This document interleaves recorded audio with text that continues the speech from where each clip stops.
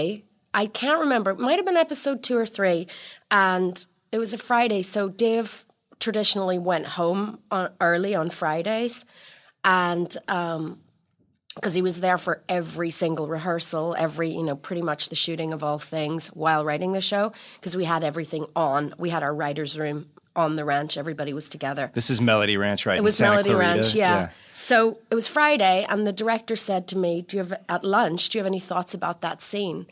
And I lied and said, well, Dave and I spoke about it last night.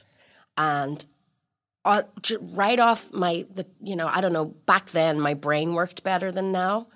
And I said, yeah, I'd like to do something sort of biblical with something to do with his feet and have maybe and dangerous and have a cutthroat razor that I'm shaving his corns with, because my dad used to do that to my granny, and the image just came into my mind. And so we did that. So the director loved it because it had been sanctioned by David, he thought. That's brilliant. In fact, it had not. And so we went ahead and we're shooting it, and I improv'd a line, something like, I should do the other foot. And Swearingen came back in, looked at me and said, please. Where do you get the balls to just suggest that to the director and say that they're right? That's already been sanctioned by the writer. It's called survival.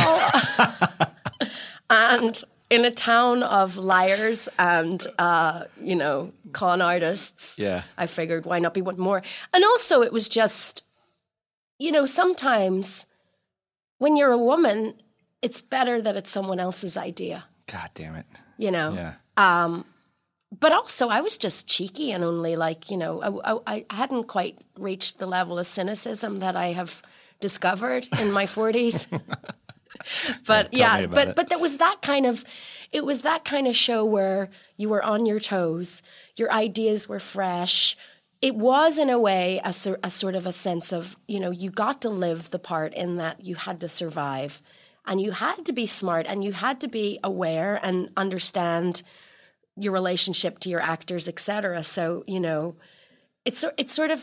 was sort of very, I hate the fucking word organic, but it was organic in that regard. That's what I've heard about this show. And I've had a few run-ins with people from this show in varying capacity, and I always ask them. I never harass actors about their work or anything, but this is the one exception because I love this show so much. So I've talked to Jim Beaver. Yes. I think Garrett Dillahunt a little bit. Right.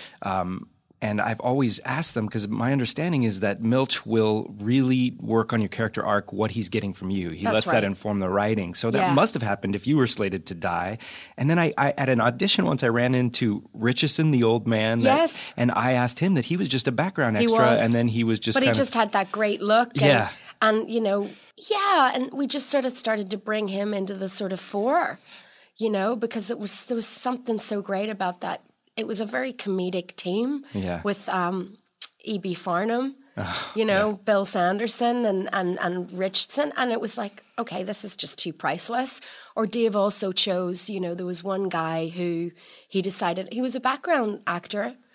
And I loved all those guys because that's what made our show so authentic and amazing. But he became the tit licker because... Wait...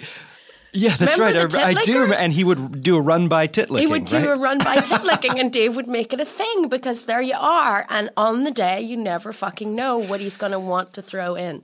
Oh. So we worked in that very, yes, we all came as prepared as possible, but Dave talks a lot. I mean, he's sort of the most amazing man, but he talks about visions come to prepared souls. That's sort of his motto in life. And basically the preparation for that job is to sort of, to be ready to go, to lift your skirt and jump, especially if you're a man, lift your skirt. But, that was it, just to sort of have faith in the thing.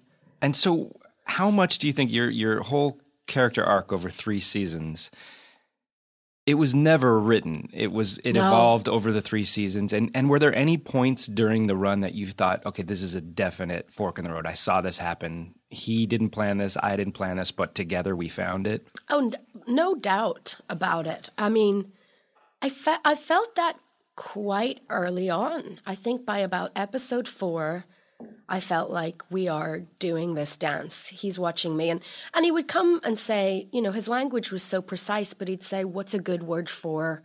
And he started to ask me those, maybe as a kindness, but I think he knew how much I loved language. And you know, he'd say, what's a great way to say killed himself? And I'd say did himself in or something like that, you know. And certain directors would try to enforce their will onto things, and Dave would say, step back, let them do what they're doing, you know.